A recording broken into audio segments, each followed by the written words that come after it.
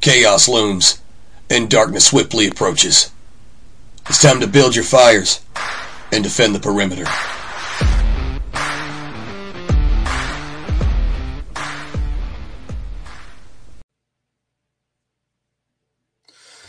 Gentlemen and ladies, and whoever's joining me around the world, this is a very unusual set of circumstances because I have the one and only Jeff Putnam, and I'm hosting him on his own show. Now, the reason for that is this was supposed to, and I guess still is, a episode of the God Mode podcast. I was unaware that my YouTube account, my brother's YouTube account, which we share, has 2 strikes and has stopped my ability for going live. Now, I know a lot of you have really wanted to see the show, and we have a lot of interest around it. So the show will go on right here. I guess I will blame my brother for the 2 strikes. It wasn't me, of course not. I would never do anything to get my YouTube channel any strikes. But I was unaware, but no problem at all. We are going to continue. So I am very much the host of the show today because this is the planned format, and I have everything planned out already for the show. Jeff is my guest, even though I'm his guest. So this is one of the strangest podcasts you're ever going to see. But without further ado, let me introduce myself. My name is Tristan, the Talisman Tate. I am well known for being you could say, international playboy. I run webcam studios. I'm a self-made millionaire. I live a very unorthodox lifestyle, a lifestyle that some people are very jealous of, a lifestyle that some people think is absolute trash. But that's perfectly fine by me. My life is in very much a stark contrast to my guest today, Mr. Jeff Putnam. But if you could just go into 5 minutes for those who don't know who you are and who are joining for the first time. Well, like it says, I'm a patriarch. I'm a married father of 9 children. I own Rugged Legacy Grooming Supply Company. I founded that back in 2019 when I got tired of slaving away in a factory. I'm an author. I've written 2 books. One just released, which is the second. It's called The Perimeter. It's a follow-up to the very first, which hit the #1 spot in my category on Amazon 48 hours after writing it. And that one's called Empire Divided, A Modern Man's Path Back to His Tribe. That's absolutely awesome. Now, 9 kids. We are going to discuss today everything that is different about our various lifestyles. Lots of men wish to live like you. Lots of men wish to live like me. This is framed very much as a debate. But you guys are going to learn a lesson, and you're going to learn a lesson in a little something that doesn't exist today in any way, shape, or form on the internet. And it's a little something called civil discourse. Regardless of what me and Jeff will disagree on, we are very much friends. We are in contact with each other. He knows things about me that I don't share with the internet. We are very good friends. So we are going to be putting our views on life, love, marriage, kids, etc. out there. And you guys can just absorb all the information, regardless of how different our views are. So I'm going to start this podcast with a world exclusive. This is a world exclusive, and you're hearing it actually first time here on the Perimeter YouTube channel. Should have been the God Mode channel, but all perfectly fine. I am going to announce that I do not have 0 children. Now, how many children I have, where my children live, whether they're boys or girls, what are their names, I'm not going to tell anybody. I like to play my cards very close to my chest, and I've been playing this one very close to my chest for a while. I do not have 0 children, and the reason that I'm announcing that is because I don't believe I would, if I kept up the persona and I didn't tell anybody that I had children, I don't believe I would be qualified to even sit here on the same podcast as Jeff and talk about anything related to children and fatherhood. So I do not have 0 children. You heard it here first, world exclusive. With that in mind, now I feel that I can finally ask Jeff some questions in public without everybody asking, why is this childless playboy asking the great Jeff Putnam, father of 9, all of these stupid questions? So I know, Jeff, that we are going to disagree on a lot of things. So to start the first topic off, I'm just going to hit you with one word: marriage. I will never do it. Why should people get married? Well, it's really a personal thing.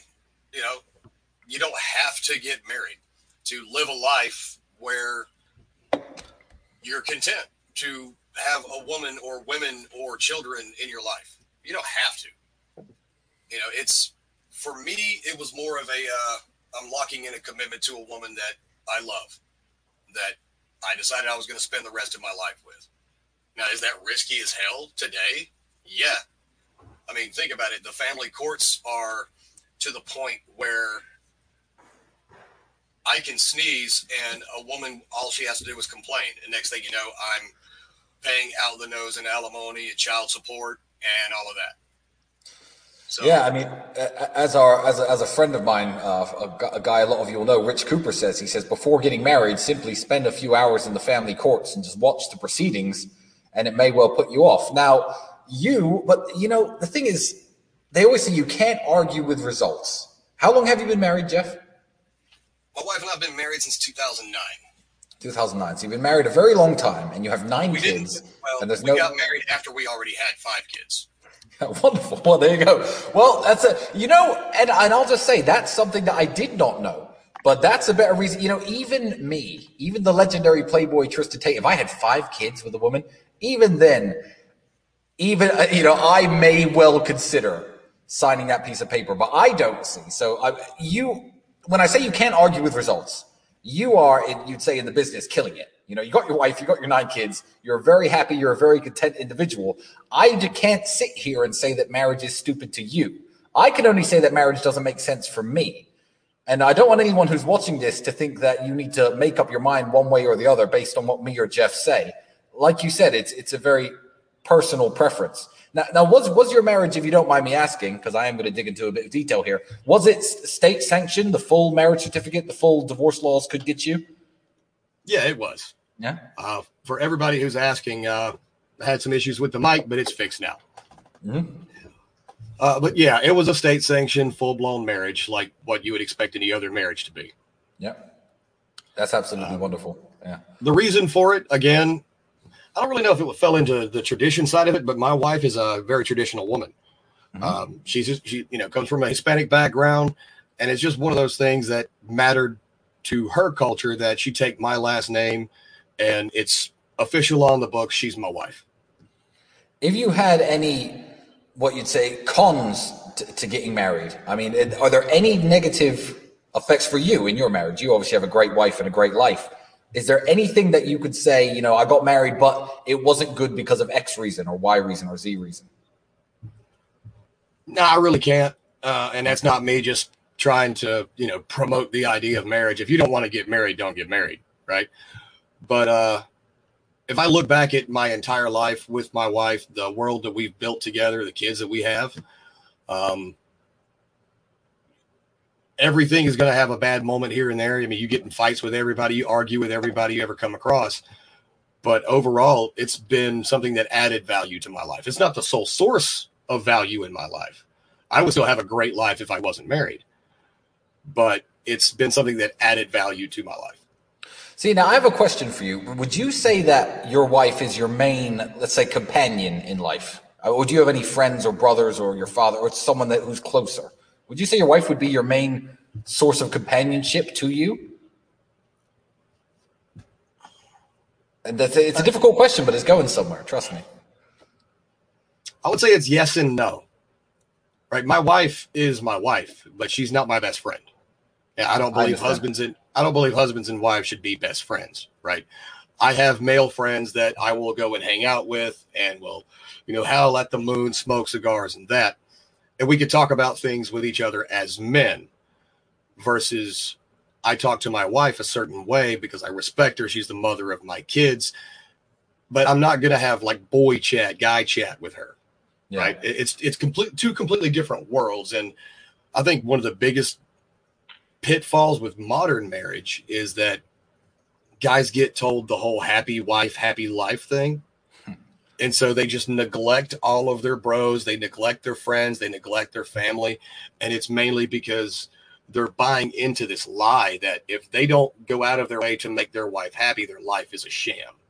Yeah. Or their marriage is going to be ruined. And that's not the case at all. But too many people get caught up in that. Yeah. And, we're actually, I think, on marriage, we're in a very, we're in a position of agreement, I guess, because I always say the reason I don't get married and the reason I will not get married is I'm going to move on to that in a moment. One of the reasons is, and I think a lot of people make this mistake. They get married or they perhaps fall too hard into a relationship because they lack all the stuff that you have. Like you said, having your bros, having your friends, when I say companionship, I mean, I've got my cousin next to me right here. My brother lives with me in the same house. I've got another friend who lives with us and a great group of guys who I know, who I go and see all the time. Like, in terms of companionship, I'm not lacking that. So I guess the warning, to rephrase what you said, and I guess to warn the younger guys out there, don't go getting married because you're lonely and you need someone by your side, because you're going to find the wrong type of companionship. And I don't think women want to look after men like that, guys who haven't got the male influence or the companionship or the friendship. If you try and find that in a woman, I think it's going to backfire on you. So I think Jeff's answer was super healthy. But I do have one problem with marriage. I do have one big problem, and it's going to move me on to my next, I guess, topic, which is monogamy. Because surely if you get married, then you can't sleep with a different woman every day, Jeff. And as you know, I like to sleep with a new woman every single day of the week, as close to as I can. I think I calculated this year, what was it, Luke? Every 74 hours. I calculated this year, looking at my success with women, that I have had a new woman in my bed every 74 hours of this year. Now, those numbers are completely legit. Everybody inside the war room knows. I don't pay for sex. I don't pay for women. Women just gravitate towards me, and I can't help myself. How does one help himself, Jeff? How do you avoid doing what I do? And please tell us. Well, it comes down to your own convictions. You're obviously bound in yours, right? You're convicted that marriage is not going to work for you, that you have, this is what I want, this is the life I want. And that's completely okay. If I wasn't married, like we were talking about in the green room, I would probably share the exact same kind of, at least hopeful lifestyle at that point, right? But for me, I made a commitment, and I'm one of those guys that if I say I'll pay you next week, well, then even if I have to steal it from someone, I'm going to pay you next week. Yeah. And so when I made a commitment to my wife, that was locked in stone. That's what it is. And maybe it's just me, and maybe it's for a lot of other guys that don't have a problem with, like a wandering eye or things like that. I mean, obviously I'll notice if a woman's beautiful. I'm not saying I don't, but I made a commitment, and that conviction is just something that I have that locks it all down, where I don't have that temptation to stray outside my marriage, because my wife and I, we have 9 children. We've been married since 2009, and we had 5 kids when we got married, yet we still burn the bedroom down on a regular basis. Yeah. I mean, I don't have to worry about it. Yeah, I know exactly what you mean. And you know what? And to be fair, I'm a man of my word too. If I shake your hand and I say something, like we're doing a podcast tonight, like here we are, different channel, whatever. It had to happen. I'm a man of my word too. Yeah, but and what I will say, as dishonest as my lifestyle will seem, you have to remember I'm not really a liar. I'm an old school, old fashioned kind of, I guess, playboy, but I don't make women promises that I don't keep. I don't say, oh, I'm going to love you forever because I've met her for the weekend in Italy like I did last week. I don't do that. And I try to walk through the world without breaking as many hearts as I guess I do. But, like you said, if you're fulfilled, a lot of guys, the sexless marriage is a big American phenomenon. It's a huge American phenomenon. Yeah, and I know it is, because that phenomenon essentially made me my first $1 million in the industry that I'm in. Lonely, sad guys on the internet. The sexless marriages, the Europeans laugh at the Americans for this. I'm not going to get married, but for everybody watching, how do you keep the fire alive after so long? I've got to ask you, because like I said, the number of kids speaks for itself. I mean, without going into detail. Well, for a long time I didn't.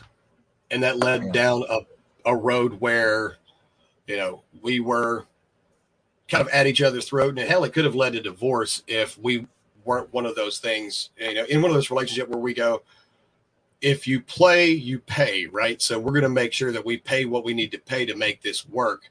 Yeah. But we're also not completely against divorce. If there's some lines in the sand that if they're crossed, it's a divorce and that's it.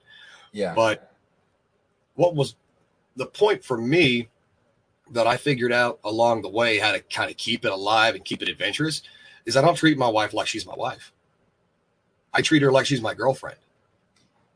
I get that. I treat her like she's my girlfriend that I'm trying to convince to be my wife. Right? Yeah, I can get that. I understand that. And it's not one of those where I well, I'm just going to constantly woo and all this other. But it's kind of like when you have a regular relationship. Hey, can we do this weekend? No, I'm going out with the guys. Or no, I got this podcast, or I've got this planned, or I've got to do this project, or I've got to do this and that and the other. Yeah, and I know we touched on it earlier, but in a marriage where you have been together for so long and you are so serious about each other, how important is guy time? We touched on this earlier, but I'm curious about your opinion. How important is it? Your wife doesn't need to hear your problems, right? Your wife needs to know that you can handle your crap. Yeah. So having that guy time, if you need to blow off steam or throw some axes and howl at the moon, you do that with your bros, because you don't need to bring that kind of energy into a marriage where she's your sounding board, where you're complaining about life to her. Like you and I go out, we could complain about whatever we want, get mad. But if I'm around my wife just needs to see me as this thing that, okay, he handled it. Okay, he's got it handled.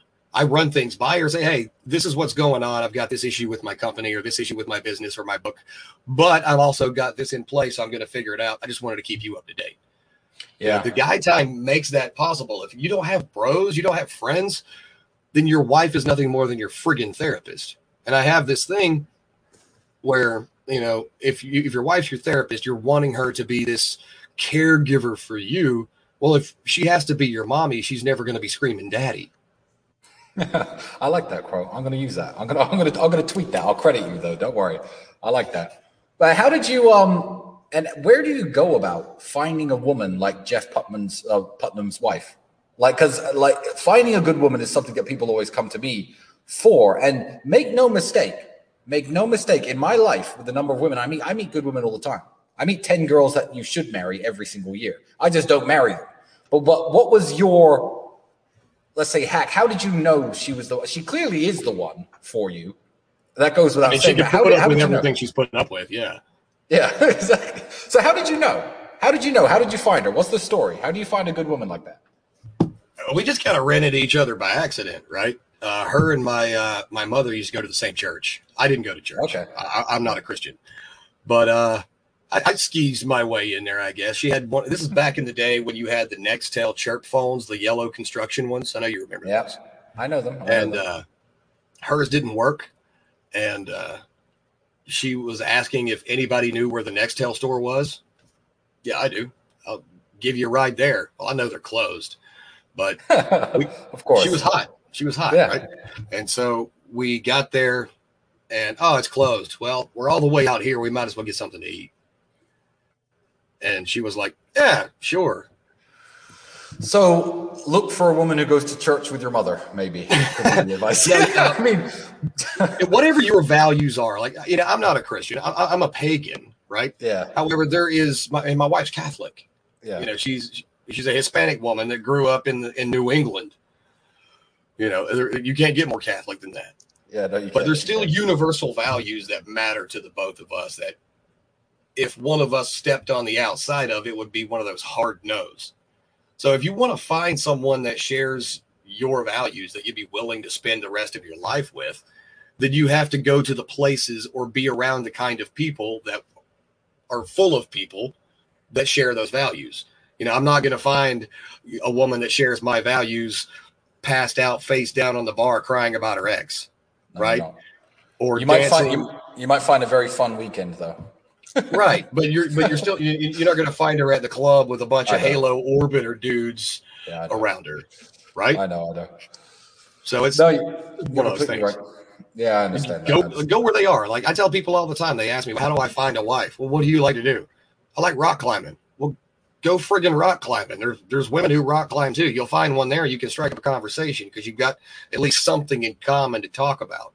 Yeah. Don't be like, I need to go to this place to find a woman. It's not a factory over there. Just they are around. You have to go and do things. Yes, that's advice I give to people too. When they say, how can I meet women? I'm like, well, how often do you go out? How often do you leave your house? How often do you go driving, take a walk in the park, go to a bar, go to a restaurant? Never? You're on the internet all day? Well, the problem is... you'll find them, but they won't be good ones. Yeah, exactly. And then the problem with internet dating is this as well. The problem with, if there are any girls worth picking up on the internet or even from messaging on Instagram, the best of the best girls will have the best of the best men in the entire universe in their inbox. You know, if you're just some guy, some loser in his mother's basement, they haven't got a chance of meeting the 10 out of 10 Instagram girls. You know, they're not going to reply to you. So yeah, get out there.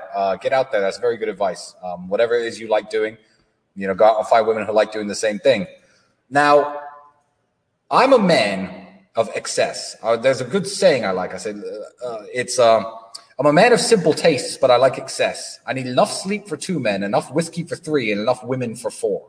That's how I live. Now, excess is something that I understand very, very well. But Jeff, 9 kids? 9? 9. For those of you at home that don't know how many 9 is.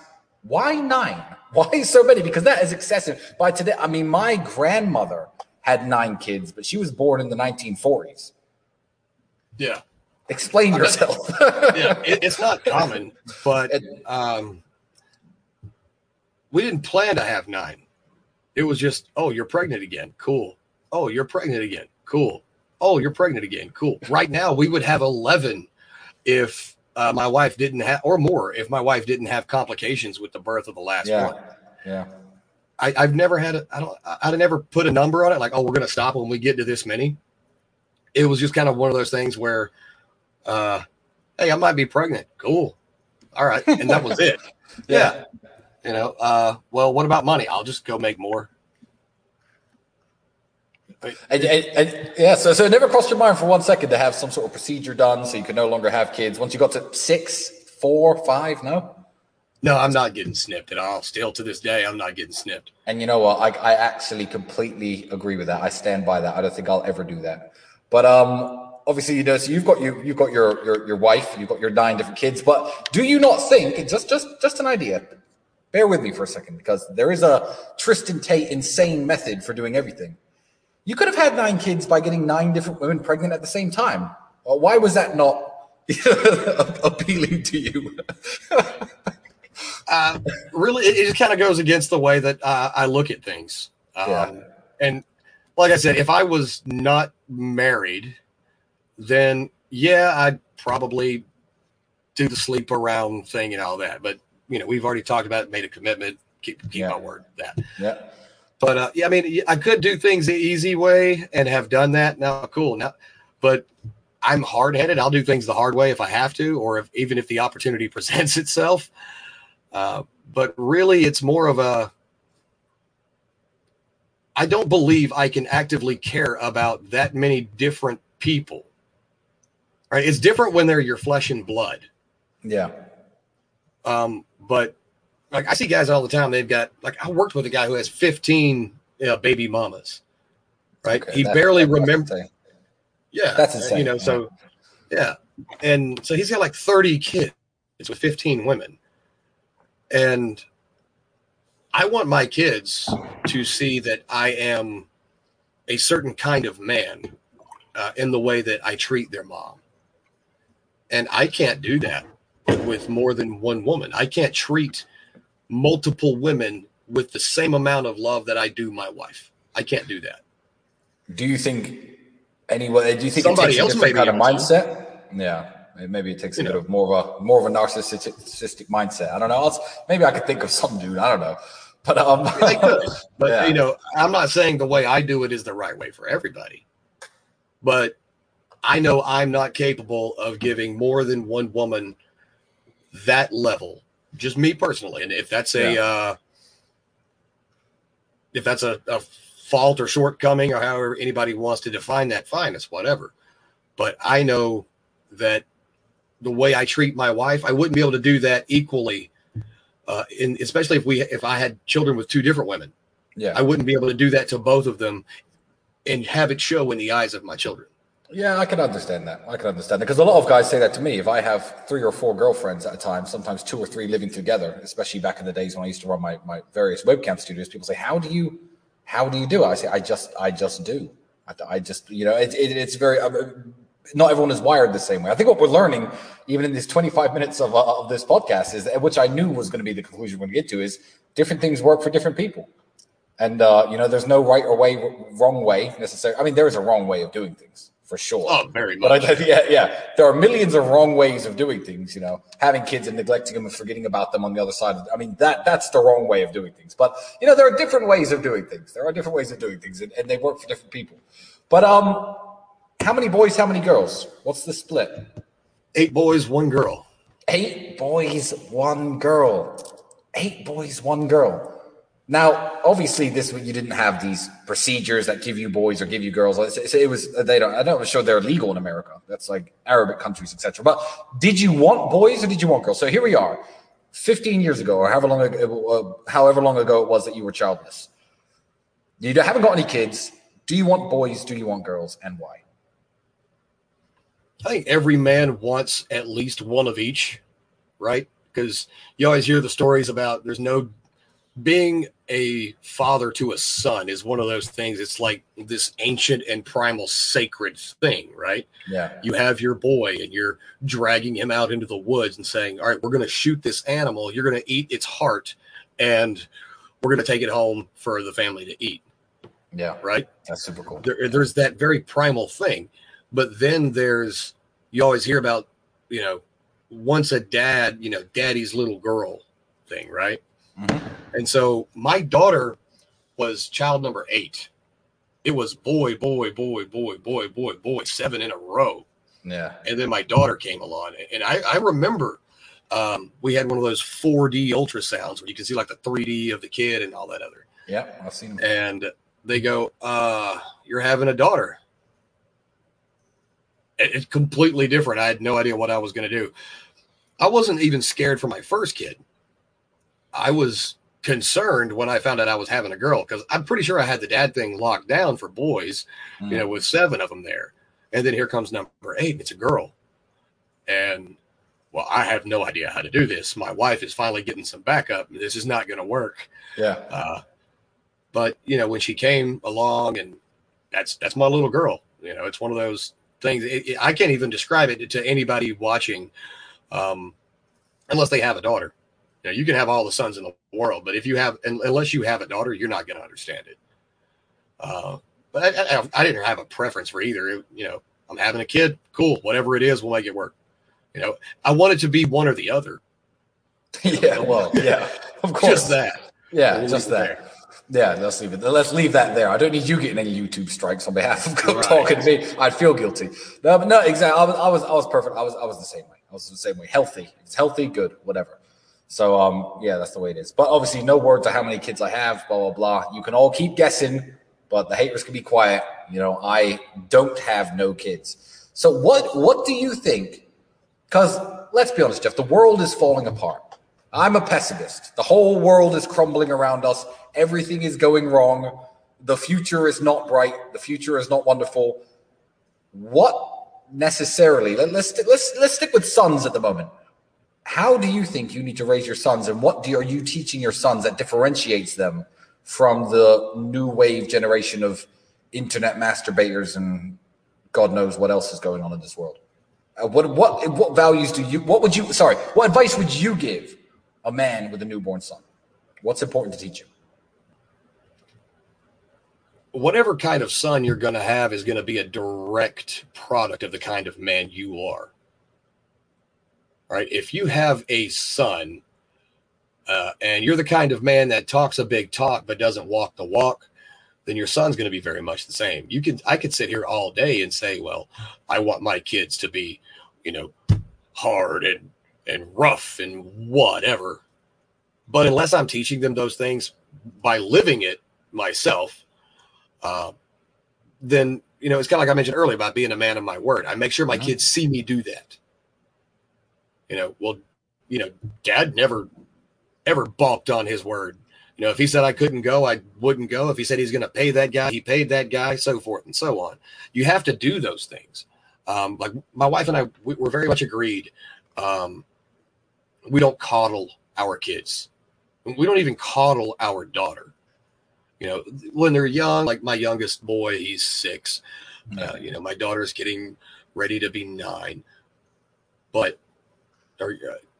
we don't coddle them to the point where we weaken them. Yeah, your leg's broken. We'll take care of that. You know what I mean? But is with the I didn't get my way, I'm going to throw a fit, or it's just not fair. Well, if you want fair, there's one every fall. All right, you can go to the state fair, ride the rides, get a $15 Pepsi. No one cares about fair. What we do is we teach our kids that whatever their actions are, it's going to be completely up to them. Obviously, my wife and I are two different religions. We let them choose that. Whatever faith they want to follow, if at all, they can do that, because you can't make them believe something. I believe that. Well, whatever decisions they make, ultimately, are no matter how much my wife and I influence them, they're going to be their choice. I can show them how to live. I can show them values that every man should have, whether it be, you're a man of your word. You have structural integrity. You back up what you say. You have convictions that you won't move from. You prioritize your strength and your health, and you get in there and you work your ass off in the gym. You don't let yourself become this lazy slob. You go out and you make it happen. If you need money, you go earn it. You don't beg. You earn what you get. You deserve nothing. I can do all of those things and teach them, though, and I can live that kind of life. But if they decide, well, I'm just going to do it my way. Okay, cool. I can't drag you to the pond and make you drink from it. Yeah, that's the old saying. You're right.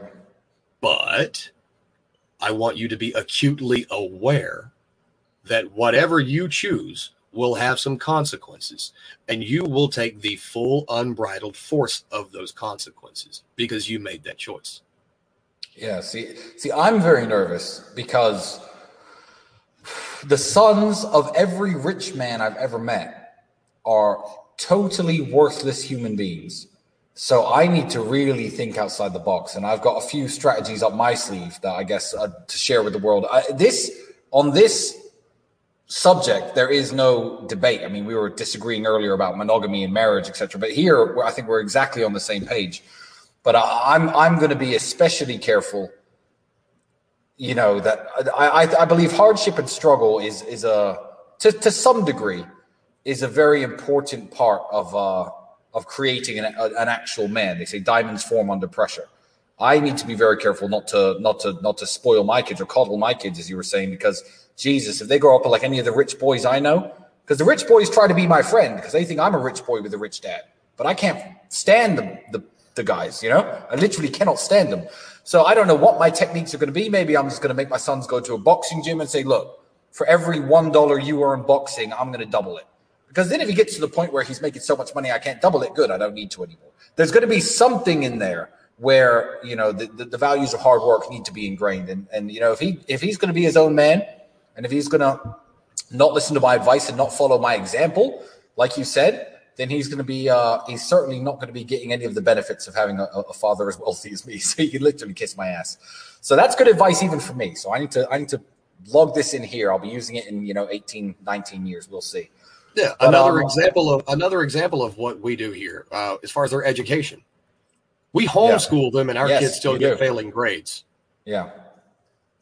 Well, you failed. Well, guess what? If you failed because you were homeschooling you and you still didn't do the work, we will hold you back for another grade.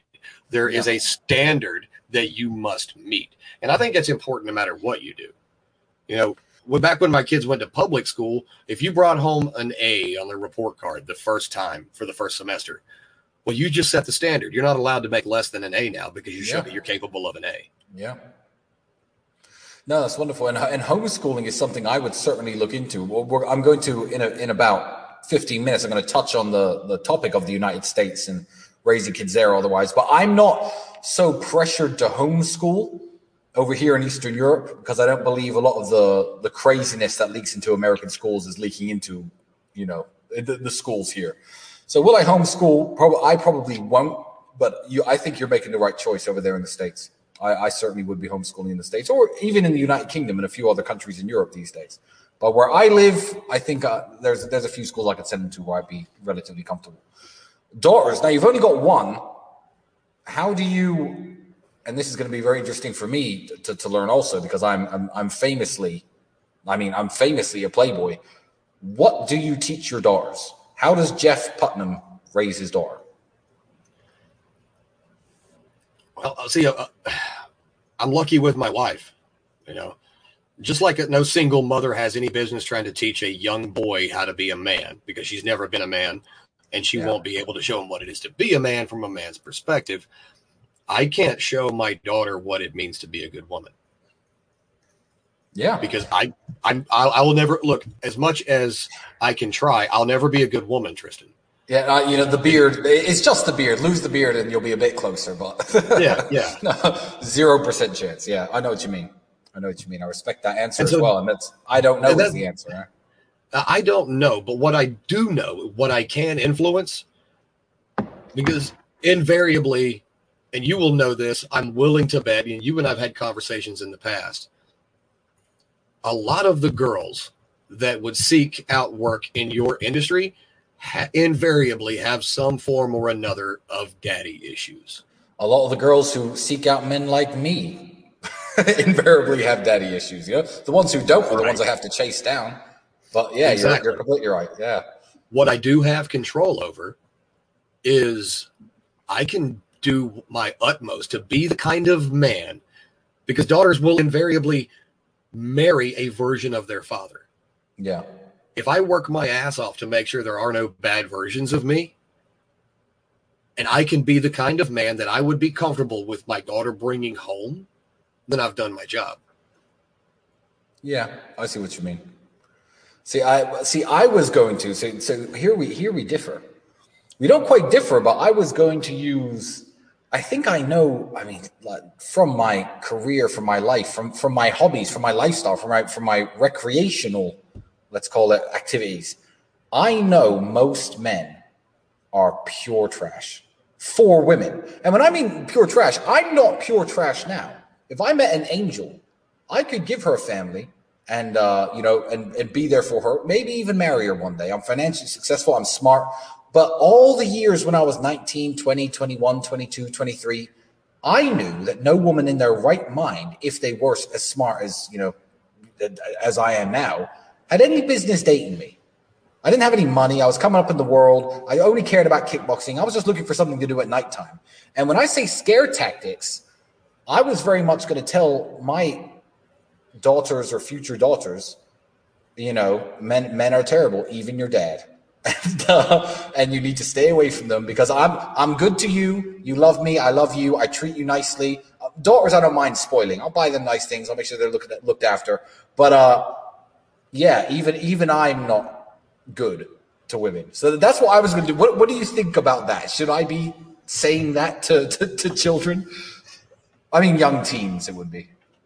And this is one of those where whether you like it or not, your daughter is more likely to find a guy who's exactly like you in every single way, whether you want her to or not.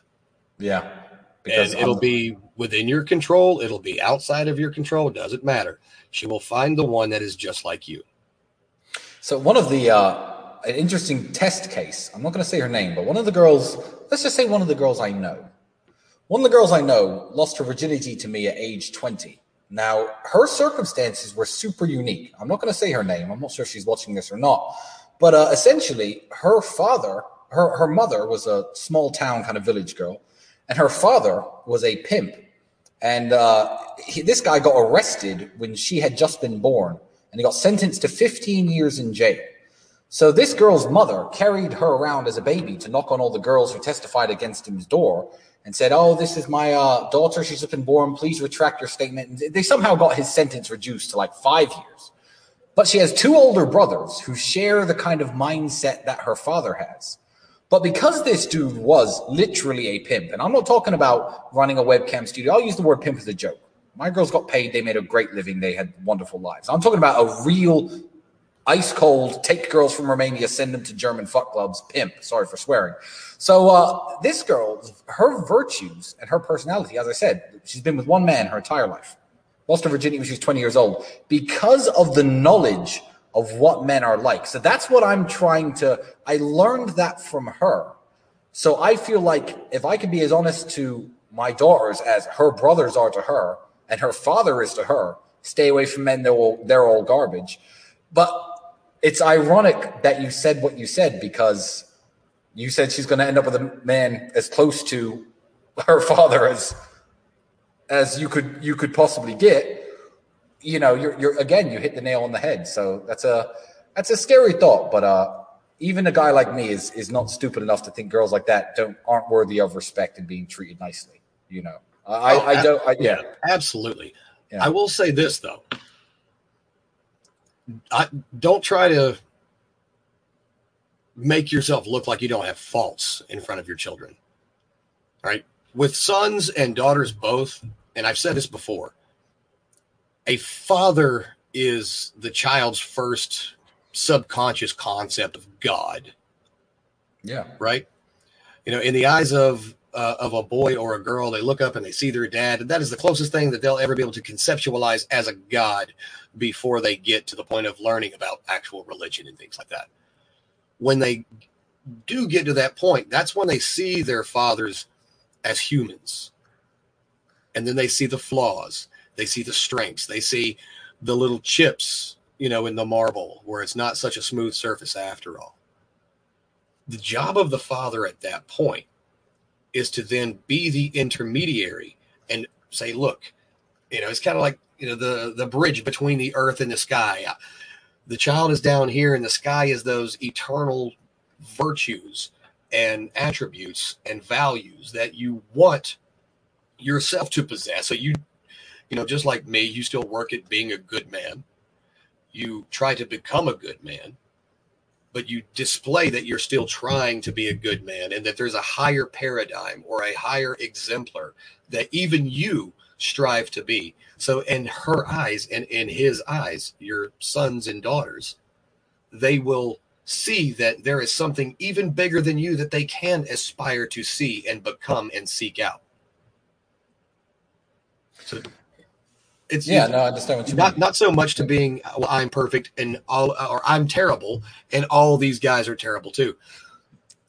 Push for you should seek out someone who knows their flaws, is self-aware of their flaws, but is actively trying to become more rather than I'm contented to just be this piece of crap. Yeah, I understand exactly what you mean.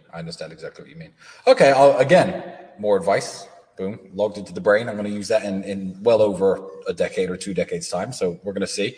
Before I move on to what it's like, because your decision to homeschool 9 kids, I mean, that's got to be a full-time job as it is.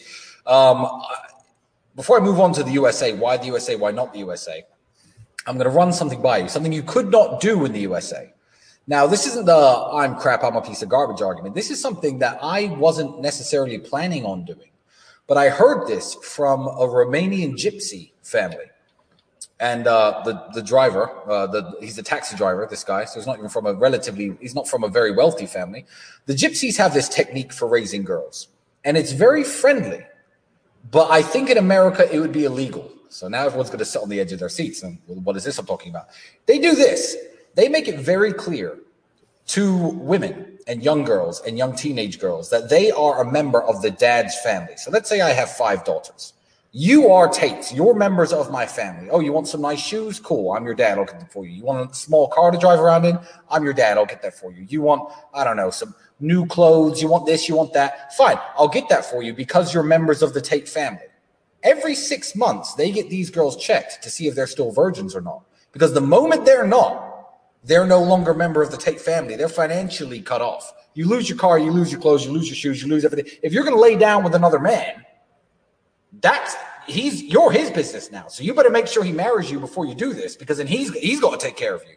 That's the nature of the world. And I've met girls. I actually took a girl on a few dates, 18 years of age. And, ran my game, had nice dinners with her, nice dates, glasses of wine. It was, no, my dad will kill me. My dad's going to cut me off. And that lasted for about 5 months. I didn't get anywhere. And now me and her are just friends. So I don't succeed every single time. So I know it works because I've experimented with it. In America, would you go to jail? Is that some sort of controlling, weird behavior according to the United States? Like, I don't know. But here they do it. I'm one of those, I'm not really all that concerned with whether or not it's legal. Yeah. If it's something that needs to be done, we'll take care of it. No one's got to know, right? Yeah. I'm not bound by, some strict moral code of, well, the law said I can't. Well, no, if I got to get it done, I got to get it done. I don't care. But I do like that strategy. It is a good strategy. Yeah. Well, you're good enough he's good enough for you to give away your virtue and your purity and all that. And I'm not one of those that, that's all sanctimonious. I was having underage sex, right? It's not me. But again, I don't care if this is a double standard. That's my daughter. That's what I'm saying. Exactly. Right? I agree. That's my completely. Daughter. It's a double standard. You're damn right it is because I said it is, and it's my standard. Yeah. And if you don't like it, not my problem. You don't continue to not like it. I'm fine with that. I don't need your approval. But no, I do like that. Oh, you're good enough, or he was good enough for you to lay down with. Well, then he's good enough to financially cover for you now. Exactly. Well, obviously, I'm not going to let my daughter end up, homeless and on the streets. Not to that extreme. Yeah. But you want a car? He can buy you a car. Yeah. Oh, you want these $200 pair of shoes? He can buy you those shoes. I said, I wouldn't let her go hungry or things like that, but she's definitely not going to be on the same receiving end as she would otherwise. So I agree. I like that strategy. I like that. Good. Maybe I taught you. Maybe the gypsy families of Romania have taught you a thing or two today. This is just information I'm regurgitating, but very much the key to it, and I've learned the key to it is in the nice, gentle, friendly programming. You don't take a girl who's starting to get curious about boys at 15 and sit her down and say, I'm going to cut you off if blah, blah, blah. It's, these girls really, really think this way. Nope, I'm a member of my dad's family. I can't go to bed with you. Well, are you going to marry me? Like, they honestly think this way. And I've dated some, and I have got nowhere with them. And that's the way it is. And I just think, you know what? Do I really want to keep trying at this just to have sex, to have some gypsy family of guys mad at me, trying to make their daughter marry me? You know what? No. I'll go find another girl. And even the hardest playboys in the world like me give up once the programming is done correctly. So I know it works both from me trying with girls of this, from families like this. And when my taxi driver, he's a driver, I use him for a lot of jobs, was telling me this, I thought that's genius. That's really, really smart. And because you're like me. Like, I was a teenager having sex. Of course, yeah. And do I want my sons to be teenagers having sex? No. Yeah. No, you don't. I don't. My sons. So that's double standard. Yes, it is, and it will continue to be. Same. I don't want my daughter. I don't want my daughter having underage sex. Yeah. If you're not 18, no. Well, Dad, you did it when you were 15. I don't care.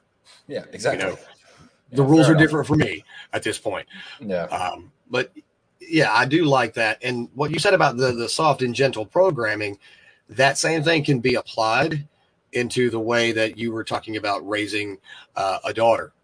Yeah. If you were to have a daughter, it would be not all men are trash, stay away from them. I'm good to you. They're not. You have to ease into that. Hey, these are the examples of the kind of men that you should approve of and you shouldn't approve of. Yeah. Be that same strategy. Yeah, because I need to remember sometimes I'm a very impatient guy when it comes to, I don't know, getting money, getting rich, buying something new. I'm very impatient. You need to remember with kids is, okay, the time goes at the rate time goes. You do have 14, 15 years to have these conversations before they're going to start getting impending. So, I need to slow my rate of thinking down a little bit. But, all very, very good advice. So why? Let's get back to disagreeing. How about that? I think guys came here to see us disagree. Let's get back to some good old-fashioned friendly disagreements. Why are you raising your children in the United States? Because your wife was she born in America? Yeah. Okay. Yeah. She's Hispanic. Sorry, I thought maybe she was born somewhere else. So why the United States? I know you're from the United States. Your wife's from the United States. It's a very easy answer. But do you not see that the United States is failing as a society slowly, little by little? I don't think the United States is failing. I think it's failed. Okay, well, there we go. We're in agreement. But like I said earlier, I don't necessarily give all that much of a crap about the laws. If it's happening here in my yard, well, then I don't care what the state says about it. If it's happening here in my house, I don't care what the state says about it. I raise my kids the way I want. I raise them with the virtues and values that I want. If the state doesn't like that, well, then the state can continue to not like that. If they want to find me, they'll have to catch me. I don't care.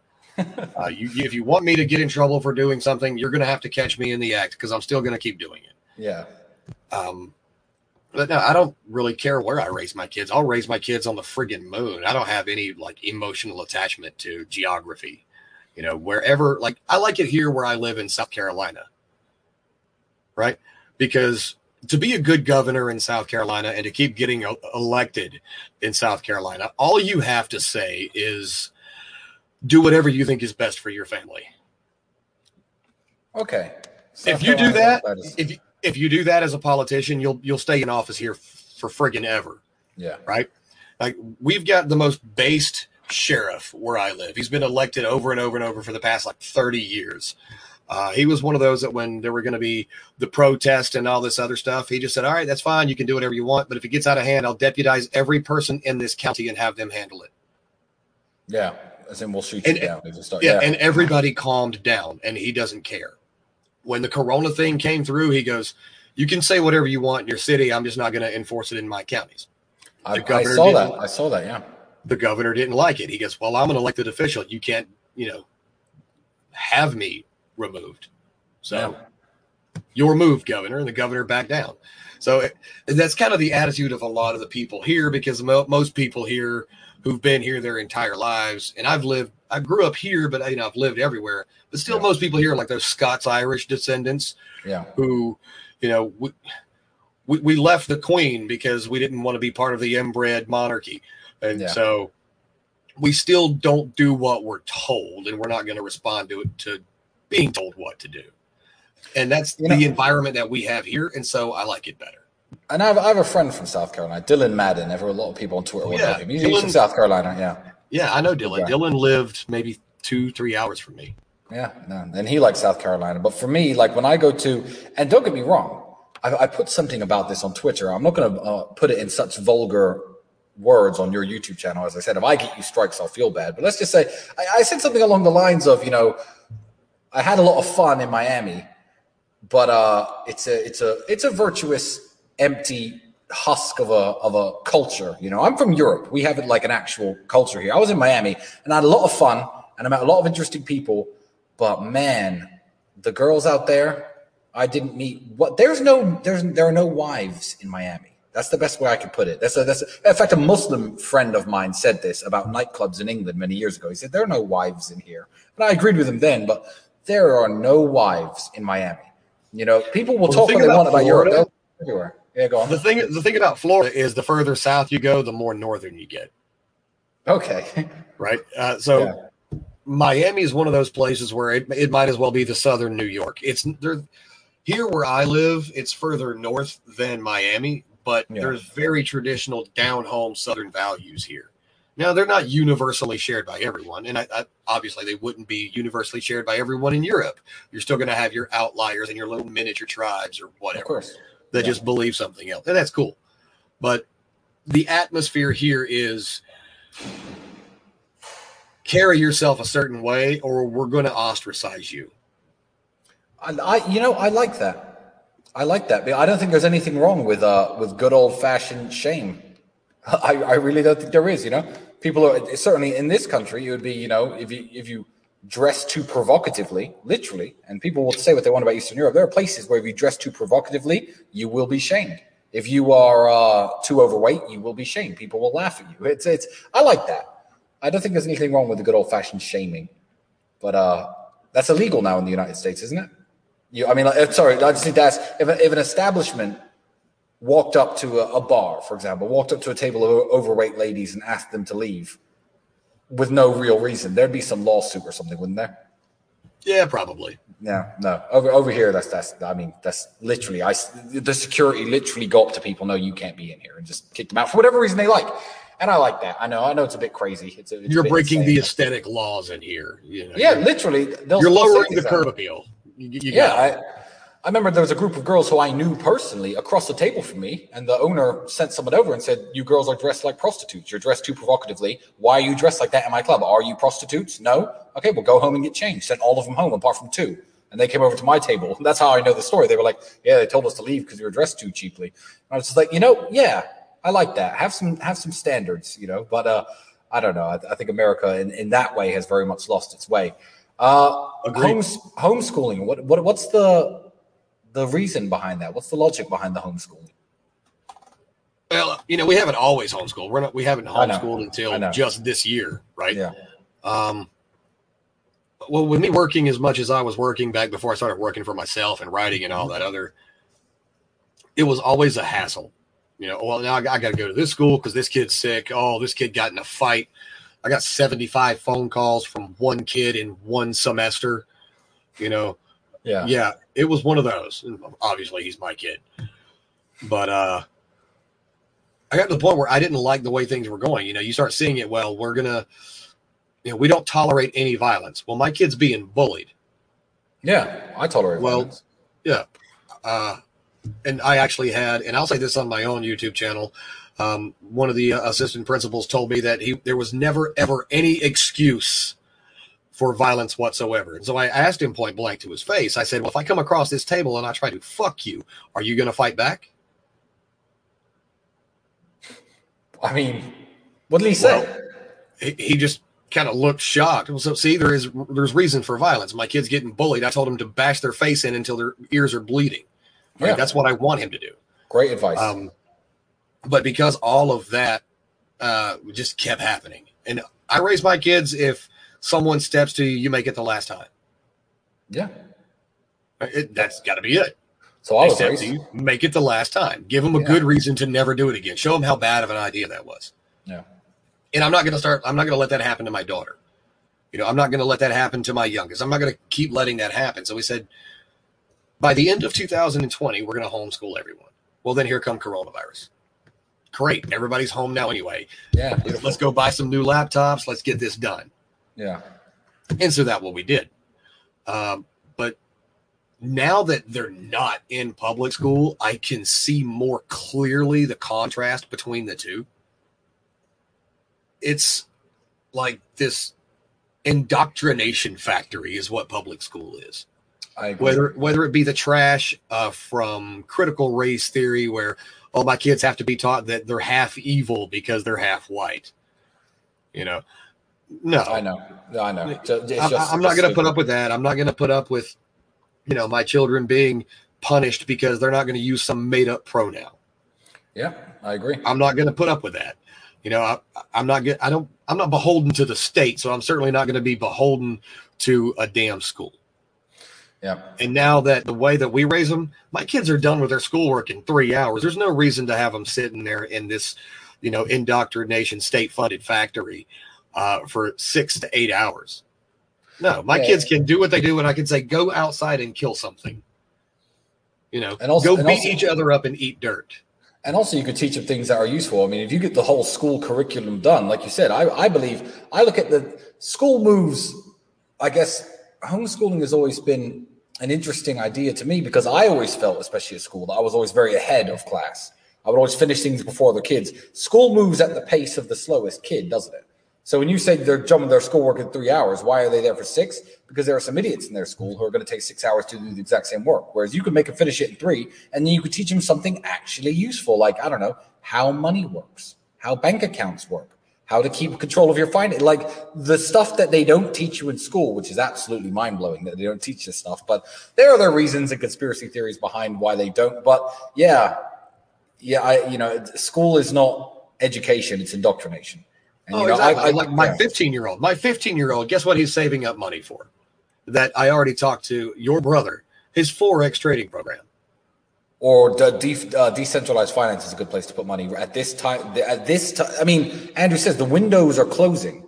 Windows are closing to get rich in the certain ways that are happening. And DeFi with decentralized finance, that is an absolutely insane, almost, let's call it a loophole in the matrix.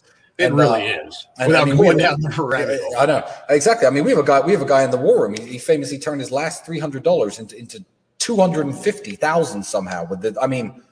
Not everyone did that, but Jesus Christ, some of the amounts of money that are being made in this are just mind blowing. And it's the biggest transfer of wealth from poor people. Because I'm not a rich person. I'm a poor person who made money. I'm not from that group of elite people that have control over things or something. My dad was a broke-ass chess player, smart as fuck, but never had any money. And my mother washed dishes. I'm not a rich person. I'm a poor person with money. This day and age, 2021, the window is closing. This is the time for poor people to become rich people. I did it. Lots of people are doing it. It's absolutely insane. And not to preach too much, but yeah, the incredible things that are going on right now. The incredible things that are going on right now. This is what young people need to be learning. Instead, they're learning how to. I could still take a pencil and paper and sketch the inner workings of a flower, where the anthers and the stigma and all this. Like, what? Why do I need to know that? Like I'll learn useless stuff in my own time. I'll listen to audiobooks. Why do I still know that from my school days, but I don't know how fiat currency works? It's exactly. I would rather my 15-year-old kid is learning marketing and sales. Those things will actually benefit him. I don't need my kid to go to some university because he got, a 4.0 GPA from the state school so that he can spend $300,000 to make $40,000 a year. Yeah. And I always say it. One of the things that me and Andrew brag about, 6 people who work for me went to university, and neither me or my brother did. So, I mean, if that doesn't prove to you, that there are other ways to do it. I mean, you want to be a doctor? Good. Go be a doctor. Go to medical school. Good for you. You want to be a lawyer? Good. Go to law school. Pass the bar. Good for you. But it's not the only way to do things. It really isn't. And I think I'm living proof of that. So we've covered the USA. If you were to give me some advice, so let's assume, because Twitter and YouTube and the world now knows I don't have 0 kids. So I'm going to make up some hypothetical kids. Let's say I have 1 girl and 1 boy. Give me advice. What do you think I'd do wrong based on how I am? What do you think I could learn from you about how to raise a boy or how to raise a girl? What advice could you give me, Tristan Tate? I'm asking you. You're the dude with 9 kids. All right, I'll say this, and this is not going to be a very popular answer with a lot of the people who think I would answer differently. Go ahead. When a kid is born, but probably between the ages of 0 and 1 year, your dads don't feel the same gushy, lovey thing as the moms do, who carried them in a sea of friggin' hormones for 9 months, right? A father doesn't have the luxury of being chemically attached to their kid like the mom does. True. You have a certain lifestyle where more than likely you are, obviously we just talked about, you were in Miami, you travel a whole lot. You will have to make a more intentional effort than most other dads will. With your lifestyle, with the way that I know everything is set up, you will have to make a more intentional effort to spend specific time with the kids to actually feel that connection, because you're a man. You're just like me. If you don't spend time with your kids, sadly, you will start to become indifferent. You won't feel the way you should feel. You have to build that relationship. It's not, because we're men. We don't do the whole love at first sight, hormone, pheromone crap. We have to build a connection with our kids, and you have to do the same thing. Everything else is super fairy tale of, look, I loved my kids when they were still in my wife's womb, but spending time with them and building the relationship and having those moments where my kids, just the other day, my wife saw me walking into the kitchen and she said my youngest son was tracking my every movement. And she said he had these googly eyes, like he was just in awe of my presence. Well, I had to create that with him. Yeah. Right. The parents that don't connect well with their kids are the ones that didn't focus in the earlier years on building that connection, whether it be by choice or by obligation, because I understand that sometimes life happens, and I was working 60 hours a week. So I didn't get this opportunity that I have now with my older kids. Yeah. Now that I'm home all the time, I go to the gym at 4 a.m. while they're asleep, so I don't miss that much time with them unless I'm doing something like this, or I'm traveling for something business or speaking event related. But I noticed that difference because I've got this grand scale of my oldest all the way down to my youngest over here. I can see how the relationships are different with all of them because of the amount of time I was able to put in on them. Okay. Yeah, so you're saying a man like me, with the way my life's set up, I could have all the distractions in the world. I could never come home. But what you're saying is I need to make more of an intentional effort while they're young, especially after the first year or so. Okay. You'll need to make an intentional effort to make yourself love them more. Because, like I said, we're men. We don't just, oh, he's my kid, I love him. That's kind of like a generic thing, right?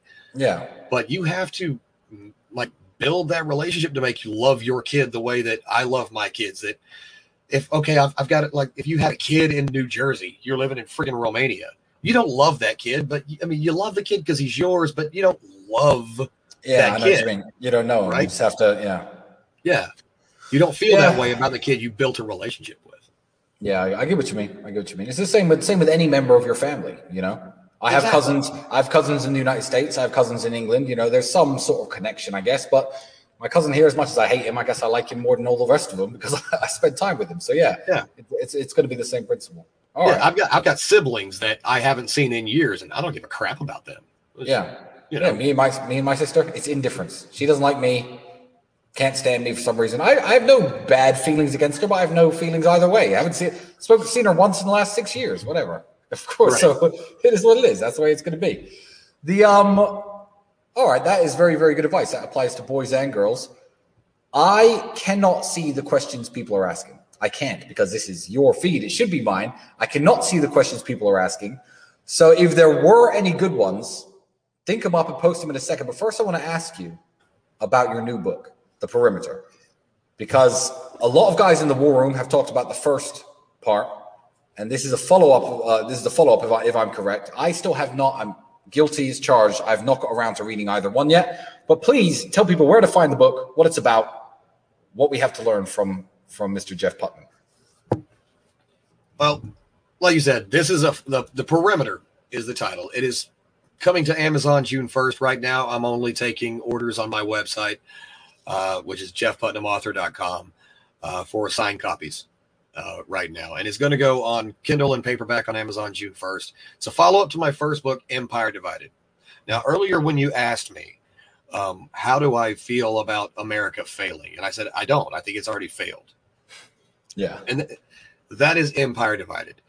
It is a very anti-woke, in-your-face, politically incorrect, which is why I had to self-publish, breakdown of what this trash culture of globocentric unity, everything is supposed to be tolerated and everything is supposed to be accepted, or you're one ism or a phobe or another, as well as the expectations that we are supposed to, for some reason, care about everyone else on the other side of the world. And the more exotic and the more disenfranchised, the better, right? You know, that's where the virtue signaling comes in. Well, the click whistle tribe over here in South America, you know, they don't have iPhones. So this white lady having her Cobb salad, you know, is going to start up some fundraiser, and all of her other, you know, tight-assed friends are going to be jealous about it. Yeah. There's that. But I framed all of that and everything that I've taken, and it was influenced by Jack Donovan. A lot of people know him. Jack Donovan's a good friend of mine. I follow him on Twitter. Yeah. Well, Jack Donovan's not on Twitter. He's on Instagram though. Instagram? I follow him somewhere. Yeah. It's Start the World. Yeah. He's a friend of mine. He's been on my show. We hung out in Orlando last year, and he always called the modern society the empire of nothing. And that is exactly what it is. And so I ran with that concept and looked at America, but also at the world as this one empire. And empires are all essentially the same, whether they're a business empire or a cultural empire or a societal empire. They're a confederacy of tribes that are all brought together, kind of like the Iroquois Indians. They're a bunch of tribes from all over the damn place who kind of come together under one name. Well, that's America, and they're trying to make that into the world now. Where they're trying to make global currency, but it's not. Let's break down the borders. I think Biden just wanted a damn global tax that Ireland said, "There's not going to be a global tax." Yeah, you know, that is the agenda. Well, we are all one people. No, we're not. There are plenty of people that live down the street that are not my damn people, and I don't care what happens to them. Romanians would agree with you. It took me years to be even accepted as a member of society here. So. Yeah. I care about my people, and there's 9 noble virtues.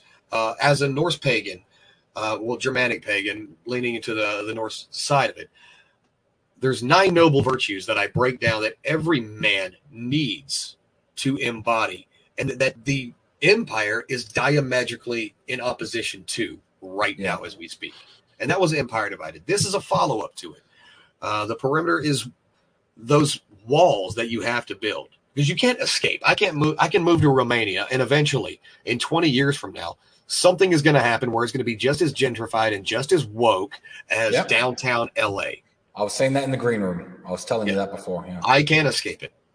However, I can carve out like what I did here in South Carolina. I can carve out this little piece, and I can build a world and a culture with the values that I want and have it enforced by the people that are my people that share those values.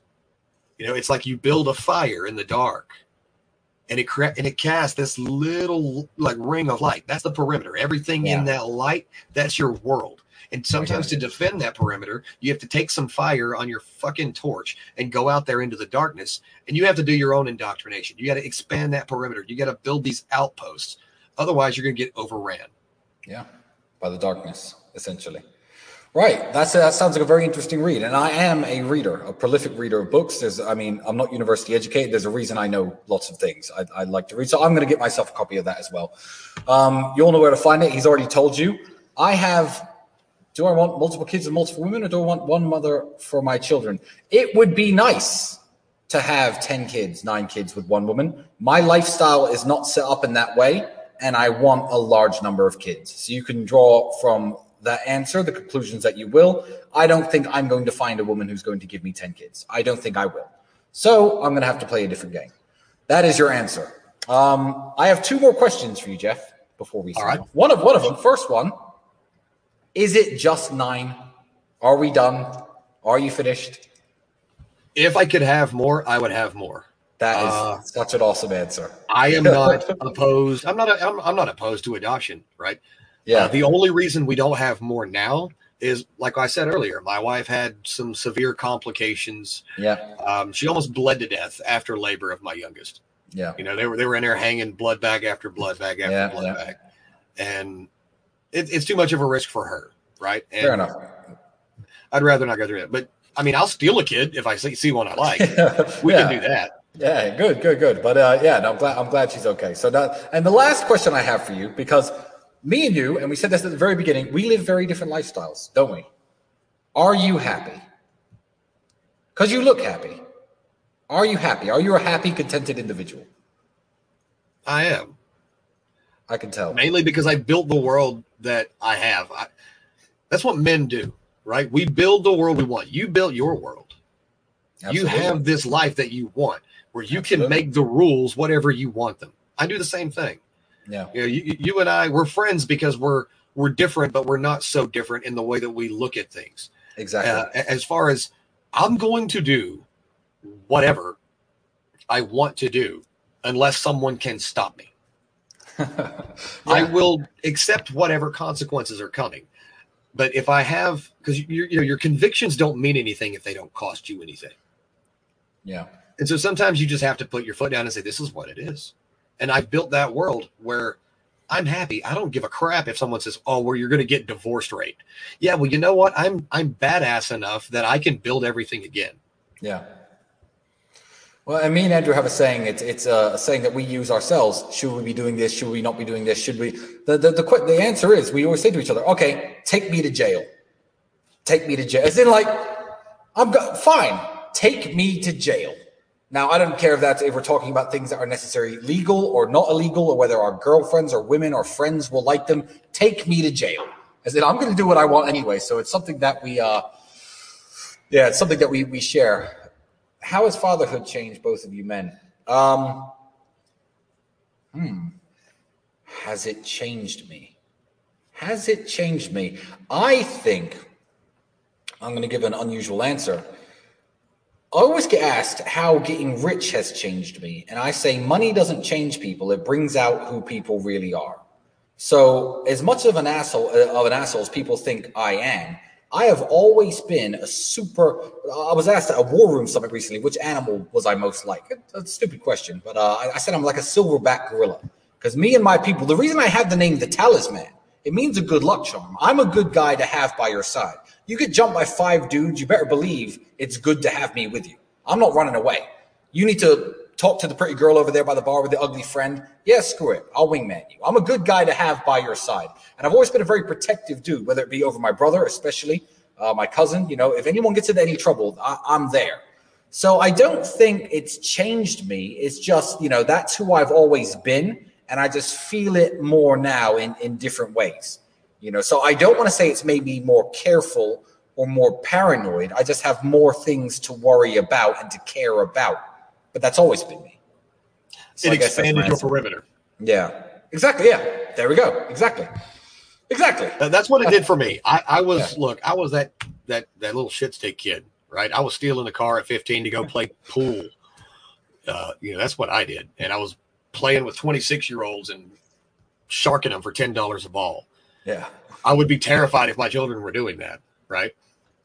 But I'm like you. It made me a little more aware of what I need to worry about and show me that I can't be central focused, just like you. You've got the war room, you've got your cousin, you've got your brother, you have people, you have a tribe of people, right? And as a member of a tribe, you have to kind of, you have to contribute to the tribe. You can't be the weakest link of the tribe. Nope. You don't want to be the dude that's always starting trouble that everybody has to bail you out, like that drunk buddy that keeps causing fights with people bigger than him, and you got to save him. But you don't also want to be the guy that can't jump in and save him if he does. Exactly. You have to level up in all aspects and be able to handle everything that comes with it. And so when you become a dad, you see weak spots in the perimeter. And you go, okay, I need to go fortify that. I need to go fortify that. I need to fortify that. That needs a watchtower. I need to put a guard over there. Yeah. And that's what you do. Exactly. So again, I don't think it changed you as such. It just made you more aware of what you need to do. I mean, obviously there's the maturation thing, you grow up. Yeah. But time is doing that anyway, slowly. I mean, I try not to grow up, but time is the fire in which we all burn. There's no escape. But I think sometimes I keep forgetting that I'm hosting the podcast. I think we've learned here today. So I know a lot of you were watching this expecting some sort of a boxing match, some sort of a clash of worlds. My last question to Jeff, are you happy, is because I'm very happy. He's very happy. Like he said, he built his world the way he wanted, They say God creates man in his image. Well, I think men build the world they want to live in their image. And the unhappy men are the men who look at people like Jeff. Oh, he's stupid. What are you having 9 kids for? The people who look at people like me. Oh, yeah, he spends too much money on cars. But who haven't built a world of their own. Those are the sad men. Jeff's happy. I'm happy. I think what we've learned here today is there are multiple ways to live the right way. There are different ways to live the right way, let's say. And it's been a beautiful discussion. I hope you've learned a lot. Thank you for joining us. And you know where to find Jeff and his book. You can always find me on Twitter at Liv's Talisman or Talisman Tate, as you can see here on my Instagram. Feel free to drop me a message anytime. My advice for men, are we finishing it there? Jeff, do you want to go first? Yeah, we can wrap it with that one. My advice for men, like what Tristan just said, God created, or the gods, as I believe, created men in their image. There's every religion out there always says, like what would Jesus do? Be more Christ-like. Every single religion has some tenet that brings it up to this point of become more God-like. Whether you're going to be just like Jesus or just like God or just like Krishna or whoever, there is an exemplar and there is a paradigm. There is a level of greatness that is completely unachievable. You will never be the strongest, the fastest, the greatest. I'll say this as a kind of a calling out to Andrew, because I know he's going to see this and I think it's going to be funny. He will never be the best and fastest and greatest. But He has embodied every single aspect of the pursuit of those things. Yes. Every man should do all of those things. Just because you won't be the strongest doesn't mean you shouldn't get stronger. Just because you won't be the smartest doesn't mean you shouldn't get smarter. Same thing for courage and money. Just because you'll never have all of it doesn't mean you shouldn't get as much as you can. Exactly. Just because you're never going to be the greatest doesn't mean you shouldn't try to be great, no matter what the hell it is you want to do. You want to be a great porn king? Then do it. You want to be a great farmer? Then do it. But don't settle for the mediocre bullshit because now standards are racist or phobic or whatever. You shouldn't lower your standards because it's unfair to someone else. Not everyone is going to make it. And just the same reason I pulled my kids out of public school. They go at the slow kids' pace. I don't need my kids, getting dragged off the cliff with the rest of the dodo birds if they can go faster. Absolutely. Absolutely. And it sounds horrible, but it is what it is. It's the truth. And I would say, my advice for men, I think me and you, like I said, as much as we live different lives, we think it in a very similar way. My advice for men would be exactly what you said, but also any life worth living there's going to be hardships and there's going to be sacrifices. I didn't magic my way up here. You didn't magic your way to having to be, literally, you have the biggest family of any guy on Twitter who preaches patriarch stuff. You're literally number one in your field, so to speak, in this area. So you don't magic your way up there. Every single life that's worth living, that's worth something, that people are going to remember, that people are going to look at and think, wow, for good reasons or bad reasons, is going to take some level of sacrifice. And most men, and a lot of men, and here's what they don't tell you, a lot of men live lives that are not really worth living. It's when people say Black Lives Matter, all lives matter, blue lives matter. I said something very unique. I said, most people's lives don't matter. Most people's lives don't matter. A lot of people, you see on the internet, they preach to you all this nonsense about, oh, your time will come. Don't worry. Harrison Ford starred in his first movie at 30, as though everyone who's struggling is going to somehow have this great success story someday. You're not. 99% of men are going to be born, live their crappy life, go through their education in a mediocre way, maybe go to college, get a job, marry an average chick, have a kid who hates them, get divorced, raped, get old, retire with no memories, and die. That's most people's lives, and you don't want to be one of them. So put in the work. There's sacrifice involved. If your life matters, you should behave like it matters to you. Exactly. All I care is that my life matters. And it matters to a lot of people now. I have me and my brother are a 700 strong group of men called the War Room. I've made my life matter. Make it matter. That's my point. Your life matters to more so than mine in many ways. You've got 9 kids behind you. So, make your life matter. That's all I can tell everyone. So that's my advice.